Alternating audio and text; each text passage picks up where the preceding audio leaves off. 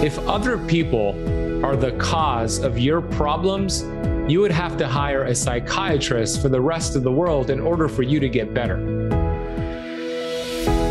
Welcome to the High Performance Health Podcast with your host, Angela Foster.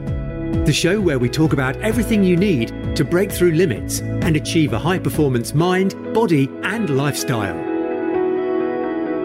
So if you have been thinking about doing the keto diet, or you've been experimenting with it, and you've also been experimenting with things like intermittent fasting protocols, and you want some more information and access to really quality information on whether it may or may not be right for you and how to do it effectively, importantly, how to also optimize your diet around your menstrual cycle, then you're definitely going to enjoy today's episode with my guest, Ben Azadi.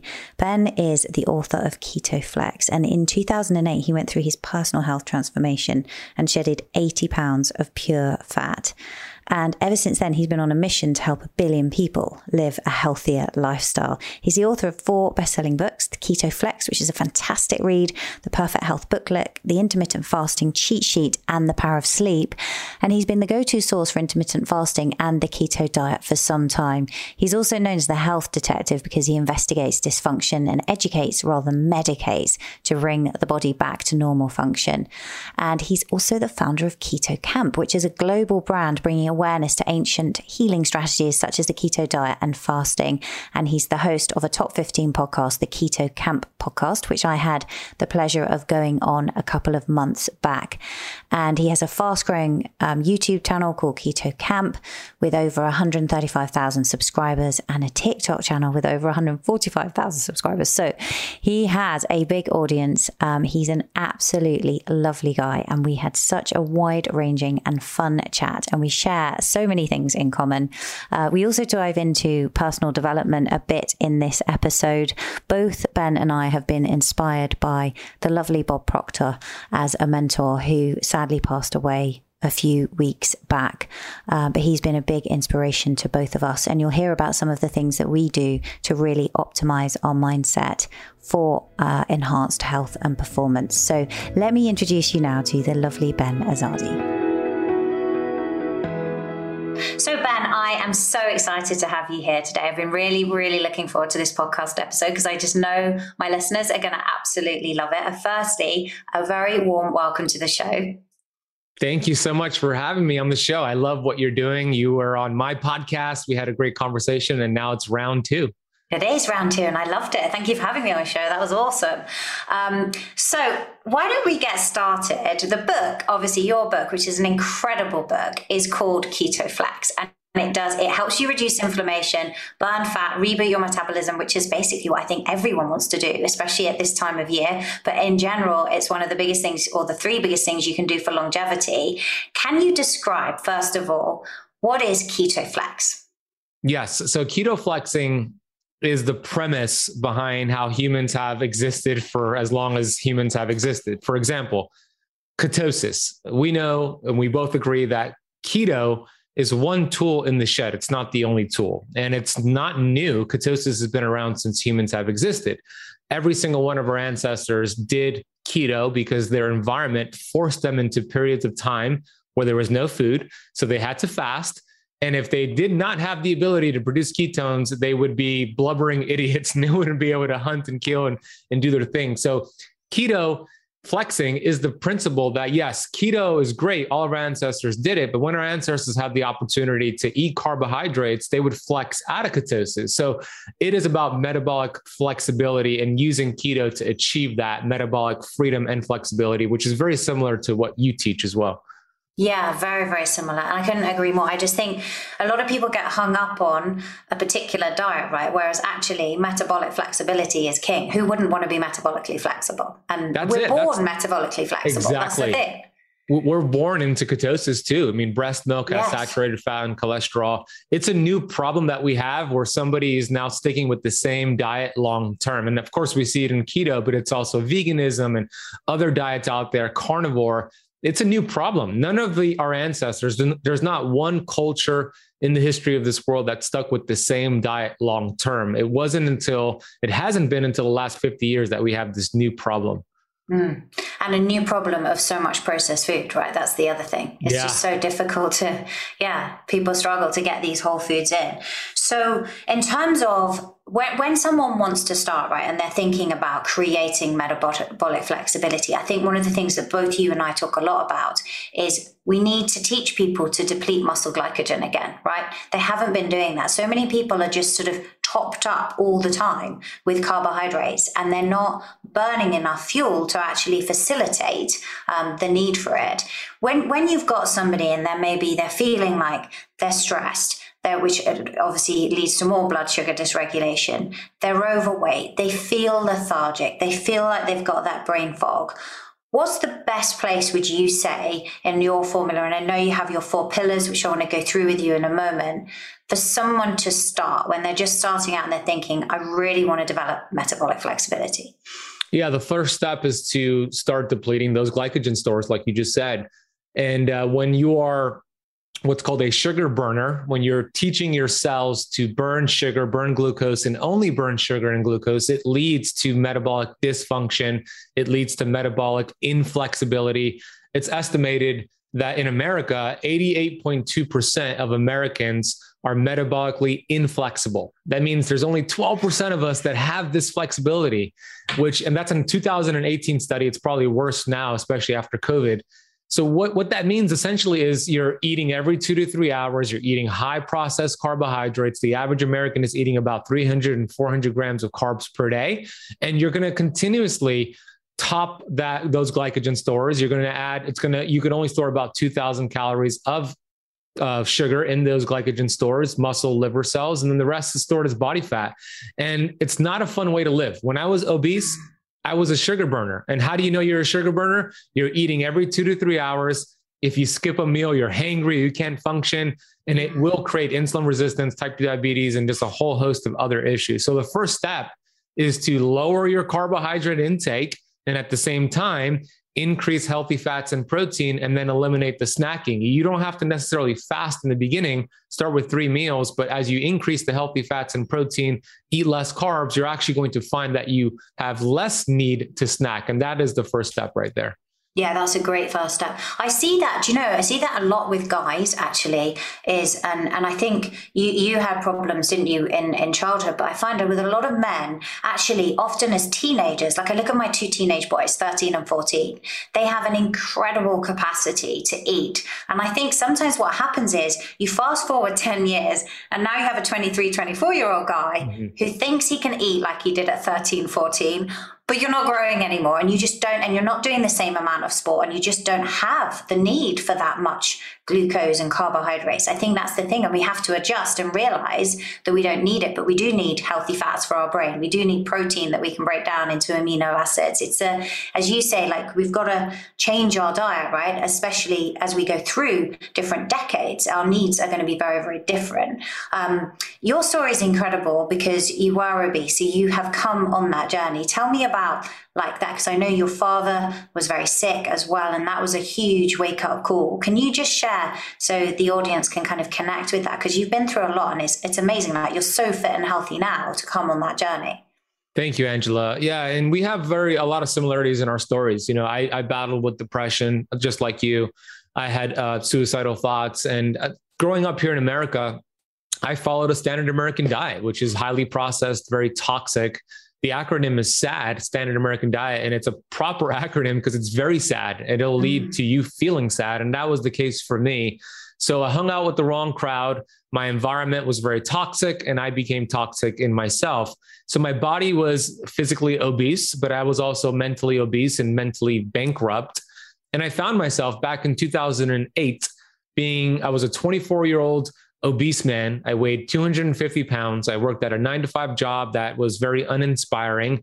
And I was going through a very difficult time in my life with my ex-girlfriend who ended up breaking up with me. And I was depressed. I was rock bottom. I was actually looking for ways to end my life because I was tired of hurting every day, waking up and crying. And it was a vicious cycle for several months where I would think about suicide. I would go on the internet to look for ways to commit suicide. And then I would stop myself thinking about my mother, thinking about what she would have to deal with if I went through with that. And it wasn't until I picked up actually a friend, my best friend, 2 of my best friends handed me a book. and said, read this book. I think you would get a lot from it. And one book led to 5 books, which led to 15 books. And I started to read incredible authors. We were just talking offline about one of them, Bob Proctor, Earl Nightingale, Jim Rohn, Tony Robbins, and I could go on and on and on. The books did a lot for me, but the number one thing that the books did for me helped me take responsibility for my results and my circumstances. And that word responsibility is your ability to respond to life. My ability to respond to life up until that point was very poor. I was blaming my genetics, my enabling family members. I was blaming everything external. And then I came across Dr. Wayne Dyer's work. And I remember him saying this, and it really resonated with me. He said, if other people are the cause of your problems, you would have to hire a psychiatrist for the rest of the world in order for you to get better. And it was funny. That's and it was so true because so true.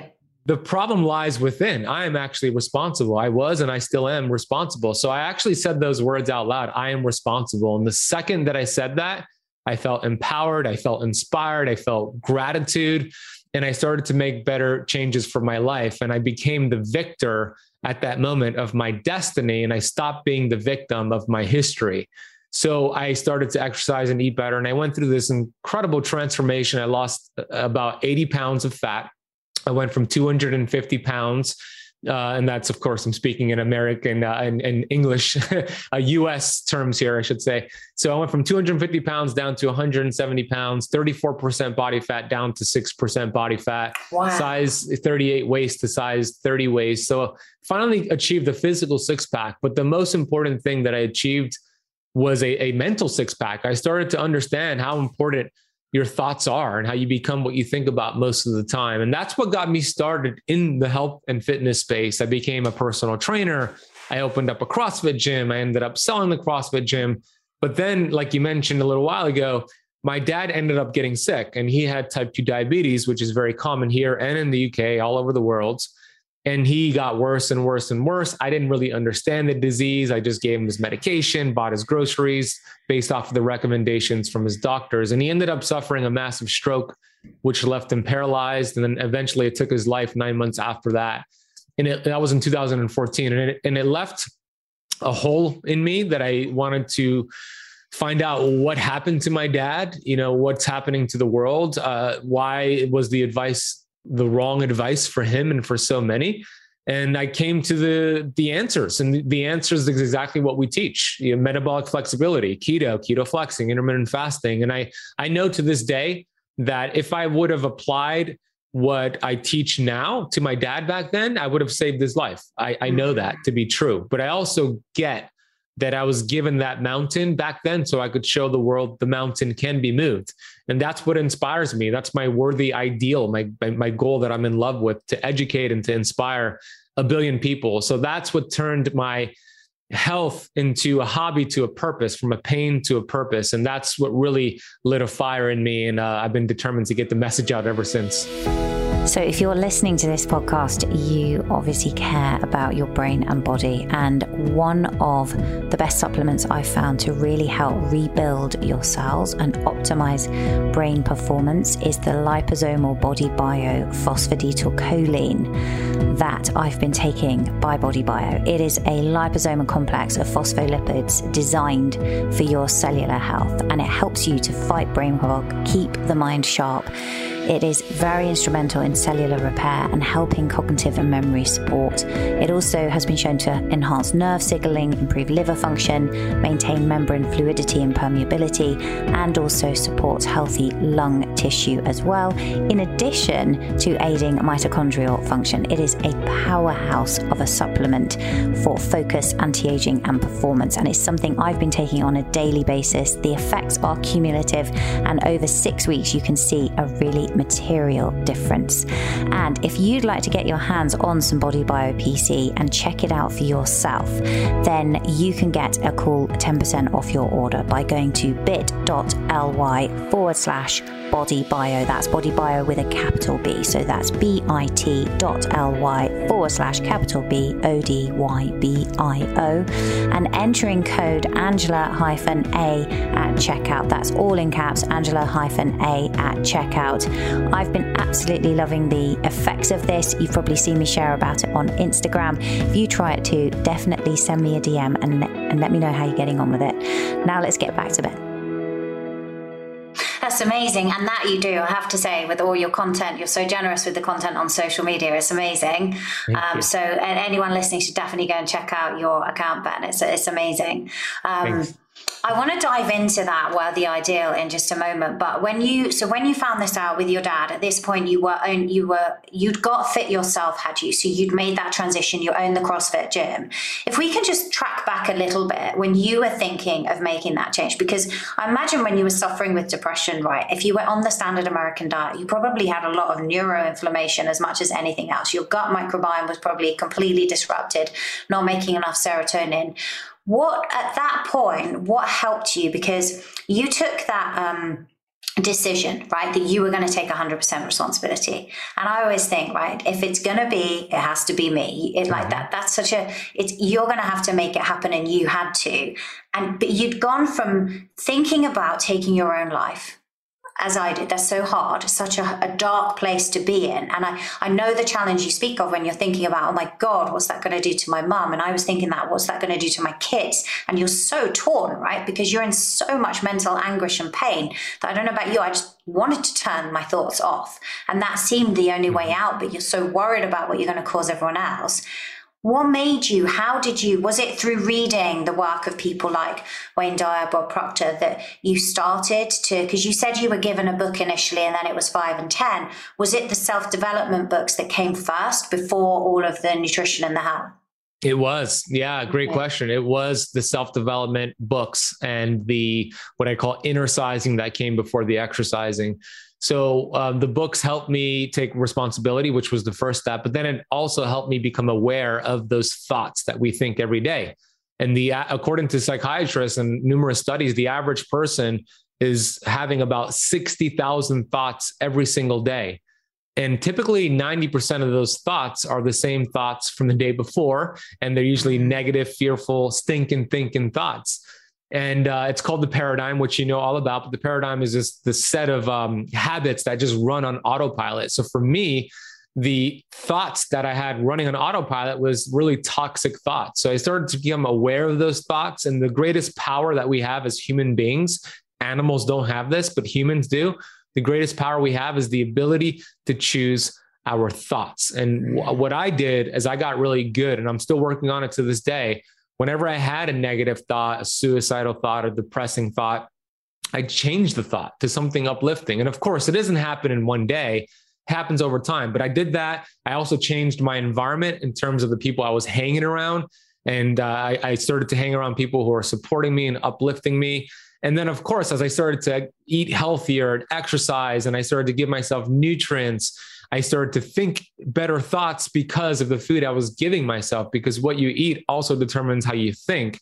On top of all of that, Angela, not only was I eating really poor, like you mentioned, and I had gut microbiome, inflammation in my gut, inflammation in my brain, I also had 8 silver fillings in my mouth that we know have mercury, and it was vaporizing into my hypothalamus pituitary, and I had it in my mouth for 20 years. So I had all these hits that I was taking, and I just started chipping away at it, getting a little bit better each day, thinking better thoughts today than I did yesterday. And I just took little tweaks that led to giant peaks for my health.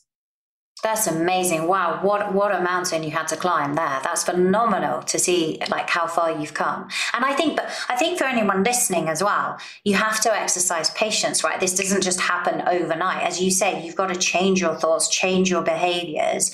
How did you change when we talk about paradigms, just for people listening, right? This is a set of subconscious beliefs that you've got to bring awareness to before you can change them, right? And we are pretty much ruled by our paradigms, and 95% of what we do pretty much is subconscious. How did you start to change your thoughts and reality? And did you have any self-criticism? Because I've certainly found that, with depression in intelligent people like yourself, often it comes with quite a lot of perfectionism and self-criticism and some self-loathing. Did you have, and that's a hard thing to shift. I found it a hard thing to shift.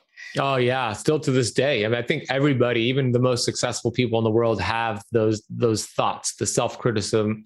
So the paradigm, let's talk about that real quick, and then I'll get to the self-critical thoughts. There's two ways to change the paradigm, essentially only two ways. And Bob Proctor talks about this. So there's an emotional impact that can happen that really forces you to think differently and create more original thoughts and change that paradigm. That's one way. That's not the ideal way because you have to go through a lot of pain and anguish. The example that Bob Proctor gives for that is 9/11, right? September 11, 2001 in America. For a lot of people who lived in New York or knew somebody who was working at the towers, that was an emotional impact which changed their paradigm. And that is a very tough way to change a paradigm. So that was part of how I changed my paradigm, because the emotional impact for me was depression and suicide, et cetera. But the better way to change your paradigm is just the constant repetitive practice of changing the paradigm. So how you do that, right? You start to become aware of your thoughts. And like I mentioned, start choosing better thoughts, but it's really tricky because it's the thoughts you're thinking when you're brushing your teeth, you're washing dishes, you're walking your dog. Like, start becoming aware of what you're thinking at that moment, especially right when you wake up in the morning and right when you go to bed. That's when the subconscious mind is highly impressionable. So get really strategic on what you're feeding your subconscious mind and conscious mind right before bed and when you wake up in the morning. And I'm very strategic with that. And those critical thoughts that come in have really nothing to do with your potential and who you are. They're all just conditioning. And you know, I'm going to mention Bob Proctor again, but he shared a story that ties so closely to this conditioning. And I'm going to share it right now. It's a really quick story. It's about a baby elephant in Africa. And this baby elephant was born into the world. And they put this baby elephant to work all day long. At the end of a long day of work, they would grab these chains and they would tie the shackles around the ankles of the baby elephant and then stake it into the ground and leave that baby elephant there overnight. And the baby elephant would try to break free and go and escape and be out in the wilderness and be free. But it was just a baby elephant. It didn't have enough strength. So they did this every night for weeks and months. And eventually the baby elephant just stopped trying to run away. It just got conditioned to believe when the chains are around your ankles, you're stuck. So what ended up happening is the baby elephant ended up growing up, and now it's a full-grown beast. It's capable of pulling 10 times its own body weight. It could pull railroad carts that are loaded with cargo, and it's a full-on beast. And they put it to work, and they put the same chains, the same shackles around the ankles and stake it into the ground. And that baby elephant has been conditioned to believe when the chains are around your ankles, you can't break free. It could easily break free and be into the wilderness and be living a life of happiness, but it's been conditioned to believe that the chains are holding you back. So if you think about that, that's what self-limiting thoughts are. It's shackles and chains we put on ourselves that are these conditionings. And what we want to do is identify them and then break free from them. And we could do that through constant repetition, through affirmations, through having a goal card, through gratitude. And it takes time, but the more consistent you are with doing this, all of a sudden you start breaking free and you start to become really good at choosing better thoughts. Yeah, I love that. It's so true. It's something I do as well. I mean, affirmations, actually, people, I think it's worth going into this. Let's just pause there, because I think people really struggle with affirmations because you can read different things, right? So there is this element of your subconscious mind. Let's say somebody is their worthy ideal is to get incredibly wealthy, right? Or it could be that they are going to lose weight. And now at the moment they're obese and they're trying to lose this weight. So if they start saying, I am fit and lean and healthy, or I am a multimillionaire, these things, their mind's just going, what? No, you're not. You're crazy, right? Yes. It's really hard. And so I know like Hal Elrod will talk about not on the way affirmations, but almost like, I am creating this, or I am doing this because.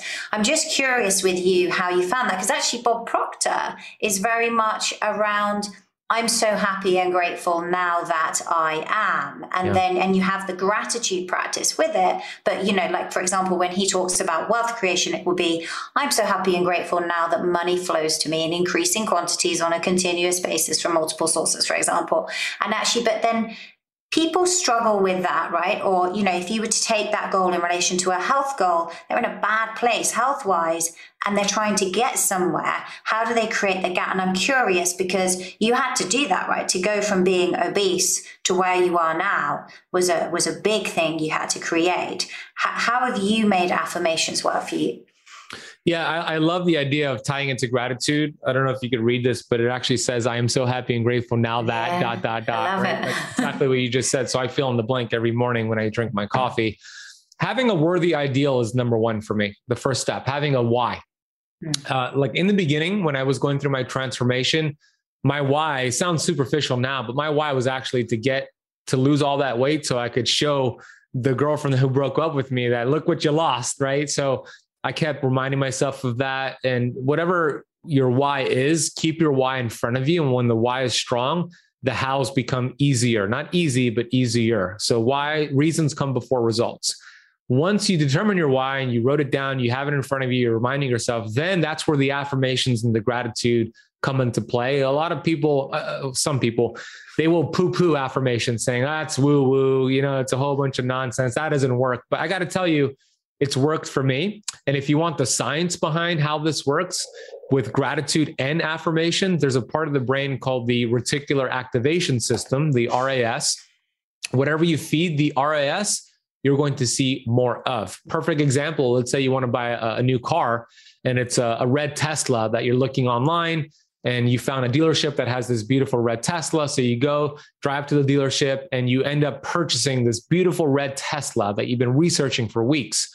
You drive off the lot with your red Tesla and you notice when you're driving on the highway, you're driving home, a red Tesla exactly like yours just drove right past you and you think, oh, that's a coincidence. And you just laugh it off. And then you're at a red light and you see another red Tesla right by you. And you're thinking, now that's a coincidence again. And then for weeks, you just see red Teslas everywhere. Now, did everybody buy a red Tesla because you just bought one? No, the red Teslas were always there, but now you've activated the RAS to see it. Meaning when you start feeding your RAS gratitude and goals and your why, you're going to see more opportunities than you see obstacles. And it starts to really reprogram that paradigm, reprogram your brain.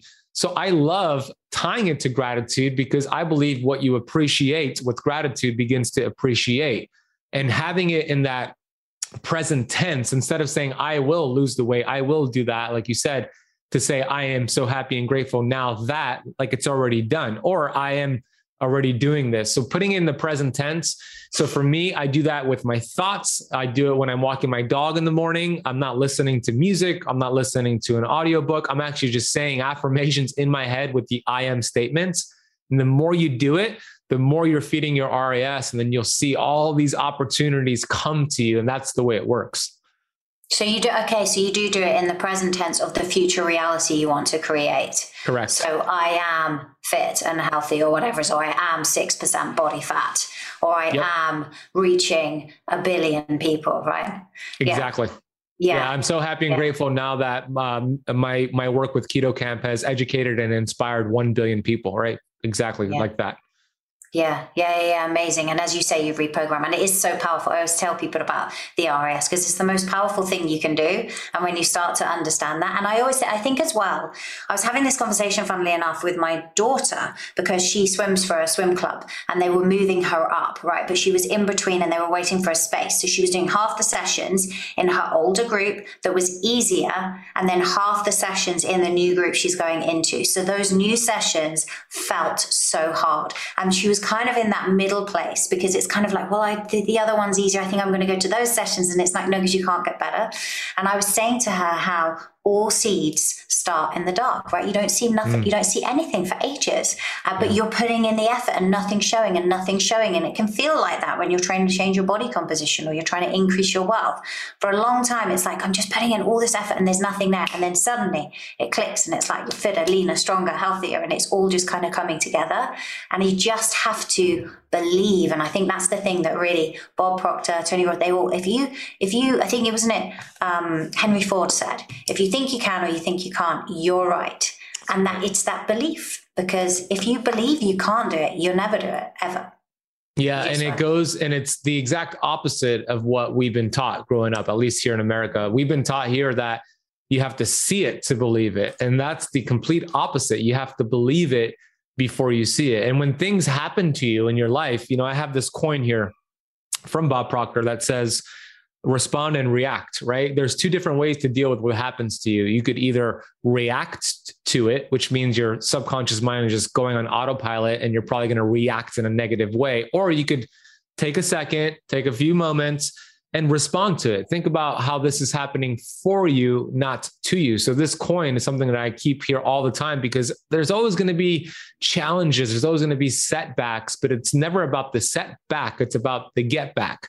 So look at that and what you learn from that, and always respond instead of reacting to things that come your way.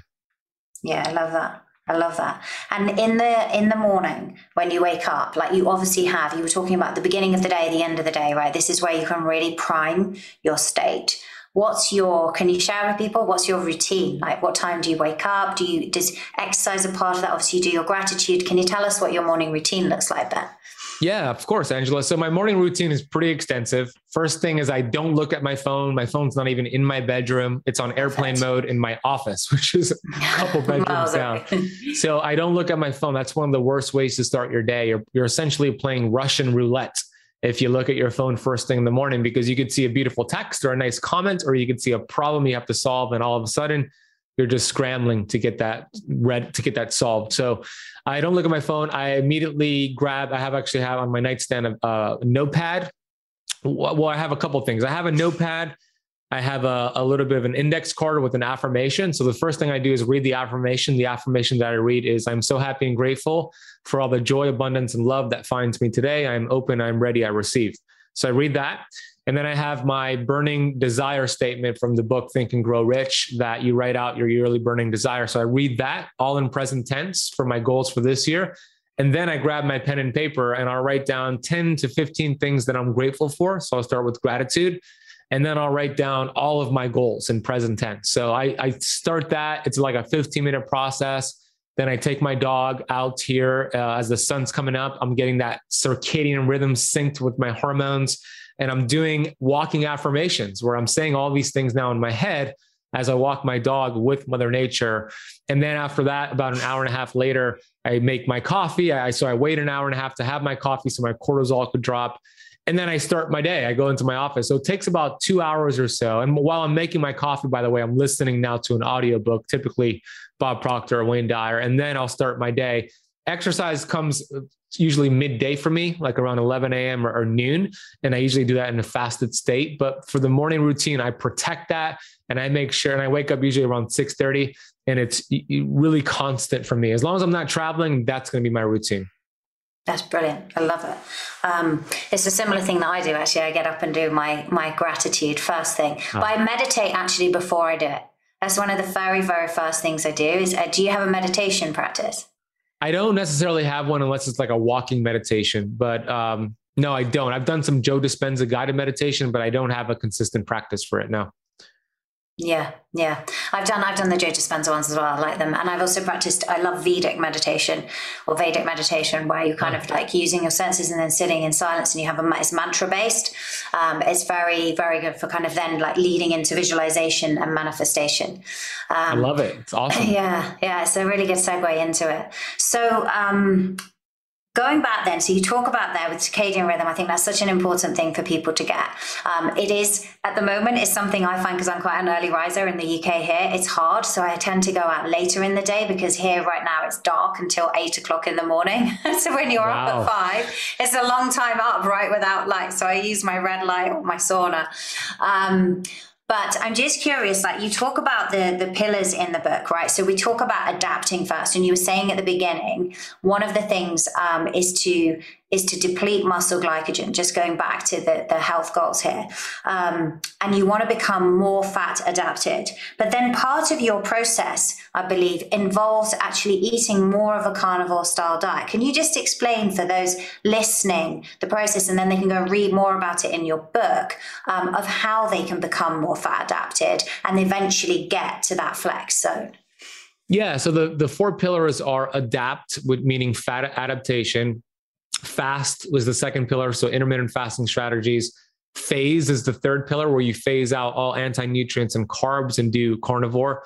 And that gets you to flex. So the goal is to get through those first 3 pillars. It takes you about 8 to 12 weeks. At that point, you have been in ketosis for 8 to 12 weeks, and you're now what's considered keto adapted, which is different than fat adapted. And that's when you get your results for keto, and it goes to another level. The mitochondria are now really efficient at using ketones, the mitochondria in your brain and body, et cetera. So it really accelerates your results. And then we start flexing. But the reason I threw in carnivore, because my 4 pillars has evolved over the years.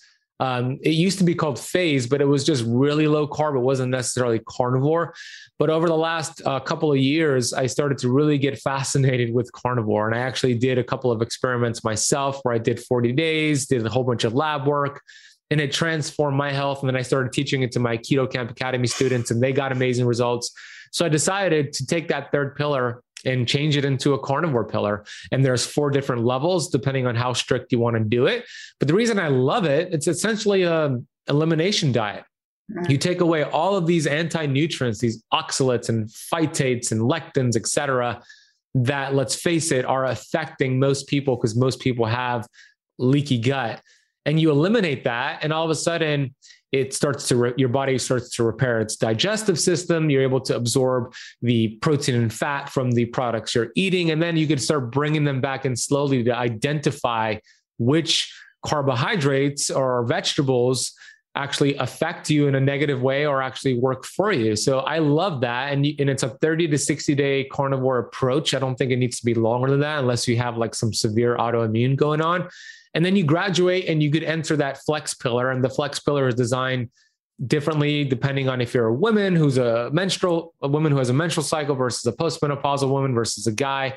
So that's in a nutshell, the 4 pillars. And it should take you 8 to 12 weeks before you start flexing.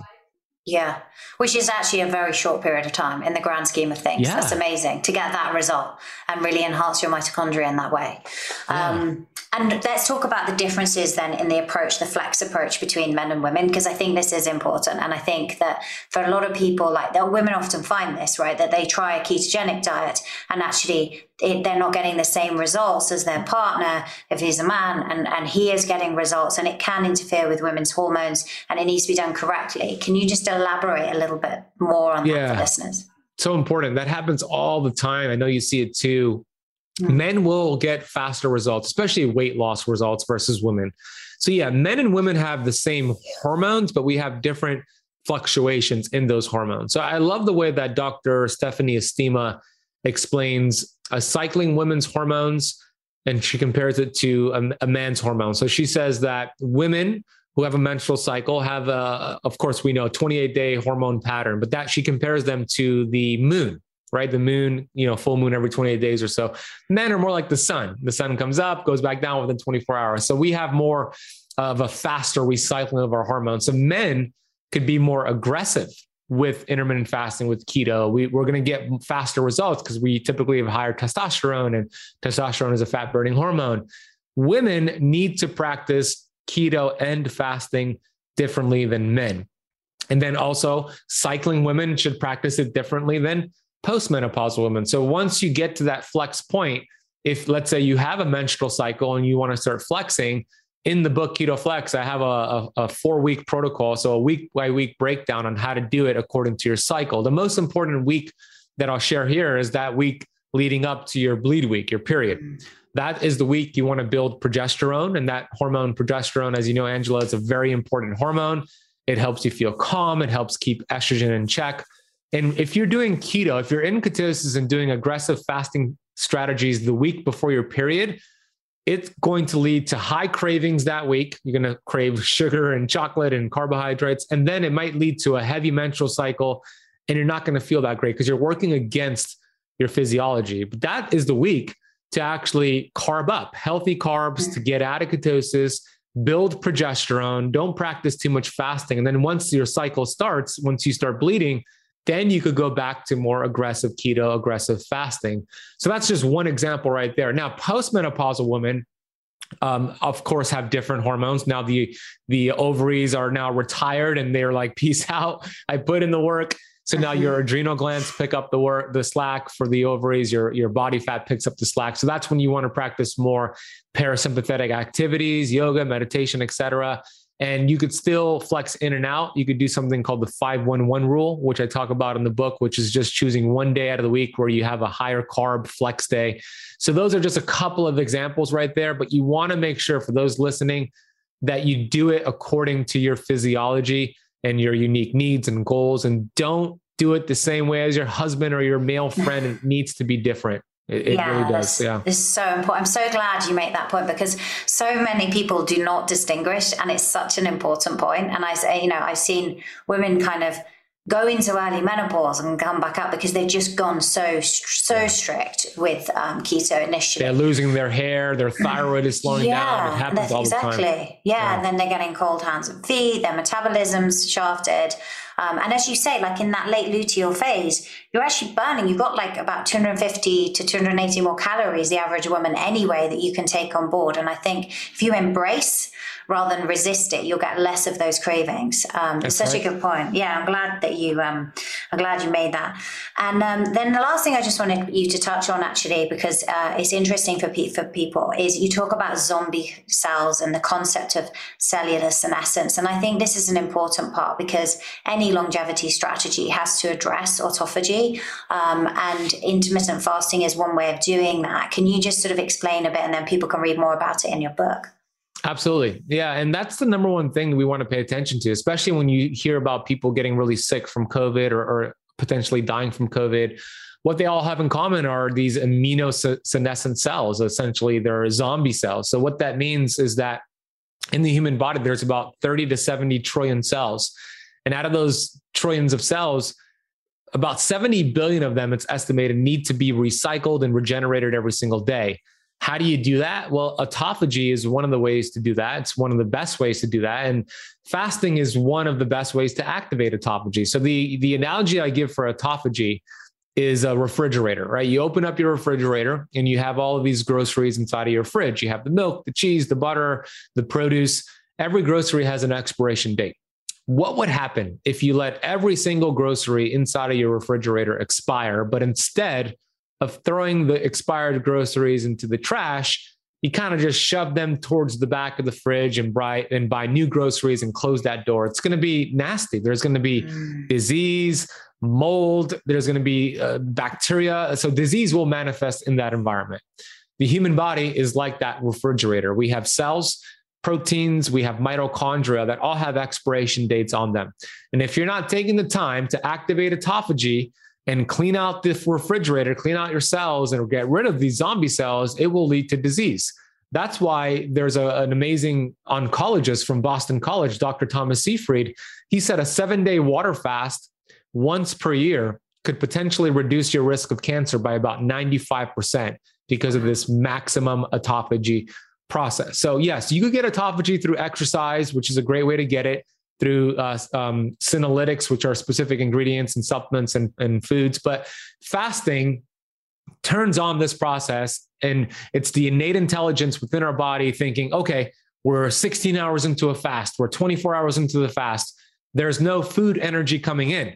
We need to do something. So the innate intelligence is so smart. We have the world's greatest physician within us right now, the innate intelligence. And the number one priority for the innate intelligence is survival. So with no food energy coming in, the innate intelligence is activated to start looking for cells in the body that are damaged, that are not properly working properly. And it starts to clean it out. It's like Pac-Man going within your cells, starting to repair the mitochondria. And it also goes a step further. If a cell has no function at all, it's what's called a zombie cell, a senescent cell, then the innate intelligence looks at that cell and says, oh, there's no function here. We need to get rid of this cell altogether. So it sends a signal for apoptosis, which is programmed cell death, cell suicide, and it destroys the cell.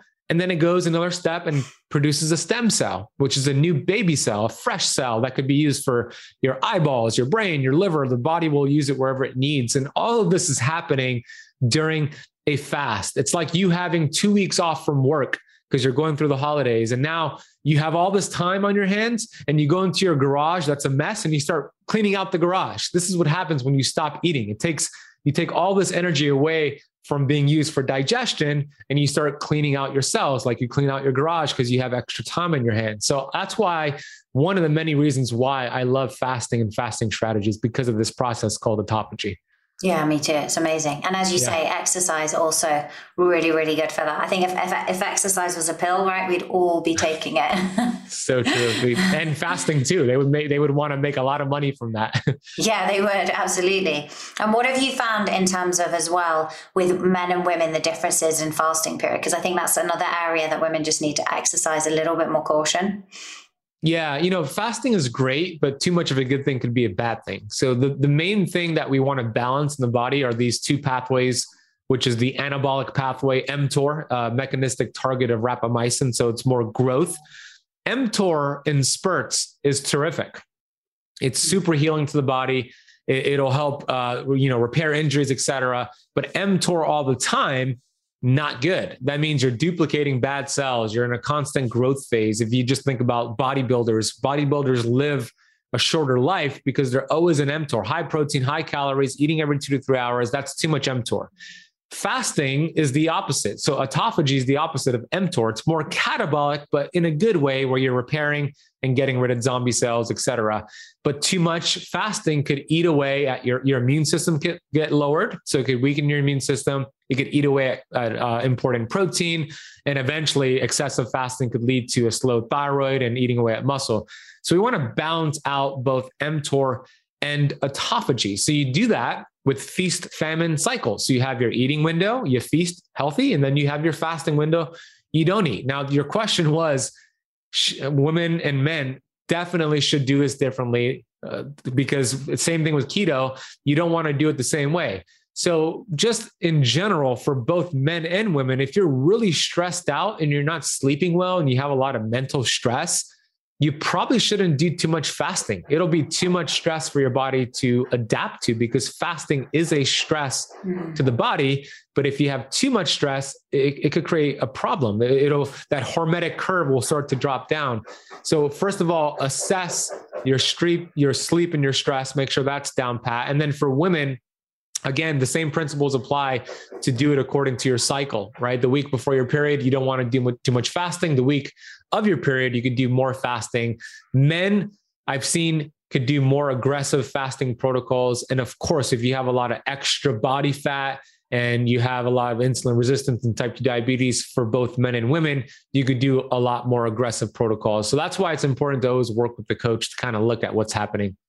Yeah, I agree with you. I think that's so important and to understand, because as you say, it's kind of this overall bucket. You don't want to create too much stress. And the point you make about body fat is really, really important, right? It's because if you've got a man or a woman who's very low body fat, they're not going to need to fast. Or if they do fast, it's going to be more stress on their body because the body's going to see that much more as famine than, if you've got a man that's like 7-8% body fat compared to a man who's 30% body fat. Obviously, he's going to be able to fast way more.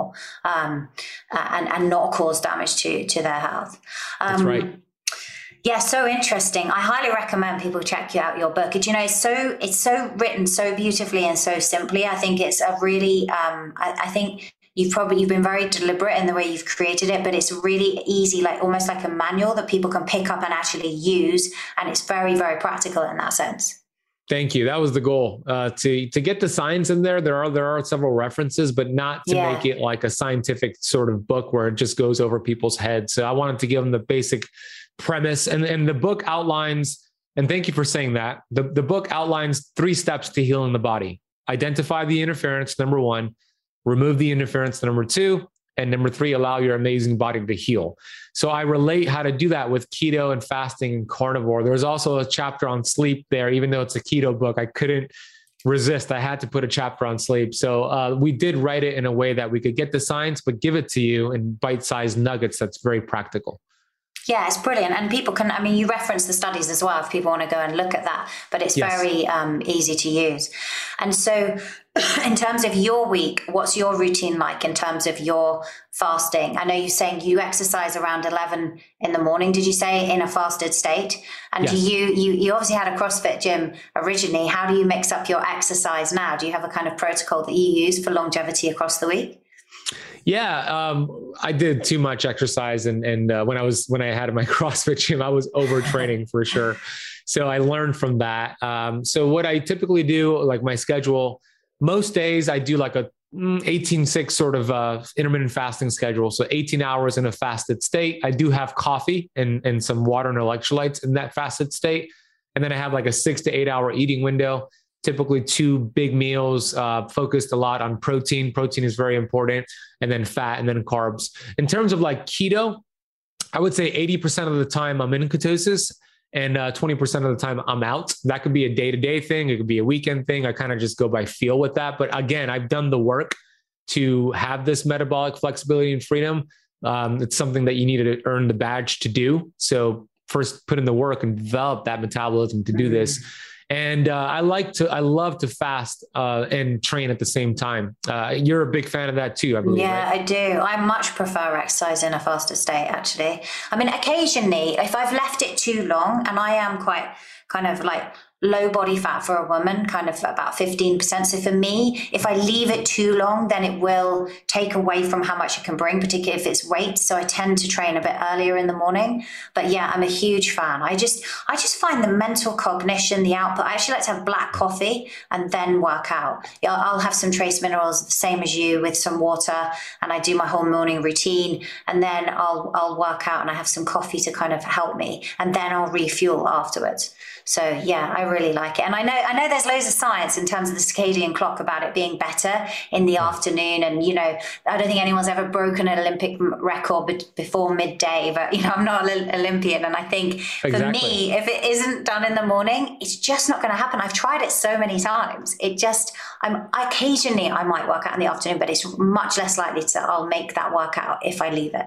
That's great. You got to know yourself. You know, if you know that if you do it in the morning, you're going to get it done, then that's the best schedule for you. And if you find that in the afternoon, when you schedule it, things get in the way, that's not the best schedule for you. So I think that's great. To your point, you don't want to be an Olympic athlete. You want to be healthy and have longevity. So that is important. So for me, like a late morning, midday works better for my schedule. And I typically do it fasted. I sometimes, let's say if I do cardio, let's say if I play basketball or just do some sprints or some cardio, I will probably remain fasted after the workout. But if I did a heavy training session, then I would typically break the fast afterwards, either with some aminos or with like a carnivore type of heavy protein and fat sort of meal. Yeah. Yeah, that's ideal. And then just to close then, when you close out your day, you said that you're most susceptible, your thoughts and things before you go to bed, when you wake up in the morning. What does your evening routine look like? Do you have a kind of certain time that you always power down from work? Do you have a certain routine in the evening, a certain bedtime routine? Yeah, I do. I don't watch the news. First and foremost. That's always a good thing. Yeah. I don't watch the news. Yeah. I mean, watching the news, especially before bed, one of the worst things you can do for your health. You know, you never want to watch the news in general, but before bed. And I grew up with my mom always putting the news on before bed in the morning, and it was just so toxic. So what I do is I'll hang out with my fiance. We'll watch something on Netflix, something that's funny, get oxytocin going. Or I like to watch sports. So if there's like a basketball game or a football, like American football game, I'll watch that. But I'm really diligent with going to bed at the same time and waking up at the same time. So my bedtime is usually between 9:30 and 10. I'll get to bed, and my routine is I do gratitude before bed, and I'll write down my goals. It's not as long and as extensive as the morning routine, but I'll make sure I get that in. And then I go to bed, fall asleep around 10 p.m. and wake up around 6:30. So I get, I'm in bed for about 8.5 hours, but I probably get like 7.5 to 8 hours of total sleep each night with a good amount of REM and deep sleep. And that's usually my protocol unless I'm traveling. Yeah, that's awesome. I love that. Such a good way to close out the day. Amazing. Yeah. Well, thank you so much. We will link to everything you've been talking about, but where can people find you? The book is Keto Flex. It's available in all like Amazon bookstores. Where can people find you? Your social media is, your Instagram is incredible, but please link and share with the listeners where they can come and find you, Ben. Yeah, thank you, Angela. It's been such an honor being on your show. I love what you're doing. Your podcast is great. Your work is great. You know, Angela was on my Keto Camp podcast. So if you want to go listen to my podcast, you might want to start with that episode. It was from last month. So it's the Keto Camp podcast, available on all podcast platforms, Camp with the K. And if you just go to benazati.com, it has all of my social. It has where you can find Keto Flex. There's a free keto guide there. So benazati.com will probably be the best place to find everything that you're looking for. I'd love to connect with your audience. Oh, amazing. Thank you for sharing all that. As I say, we'll put it in the show notes, and they can definitely go out and check out the episode I did with Ben. That was wonderful to be on your show as well. I really, really enjoyed it. And it's been great to have you here today. Thanks so much for sharing your time and all your wisdom. It was a pleasure. I always enjoy speaking with you. Thank you, Angela. Thank you so much for listening to today's episode. As always, the show notes will be over on my website, angelafosterperformance.com/podcast. And you can download the transcript there together with the show notes and all of the other resources that I have on my website, angelafosterperformance.com. Thank you so much for listening, and I'll see you in the next episode. Thanks for listening. Remember to review and subscribe. You can grab the show notes, the resources, and highlights of everything Angela mentioned over at angelafosterperformance.com. You can also snatch up plenty of other goodies, including the highly helpful Angela Recommends page, which is a list of everything she personally recommends to optimize your mind, body, and lifestyle.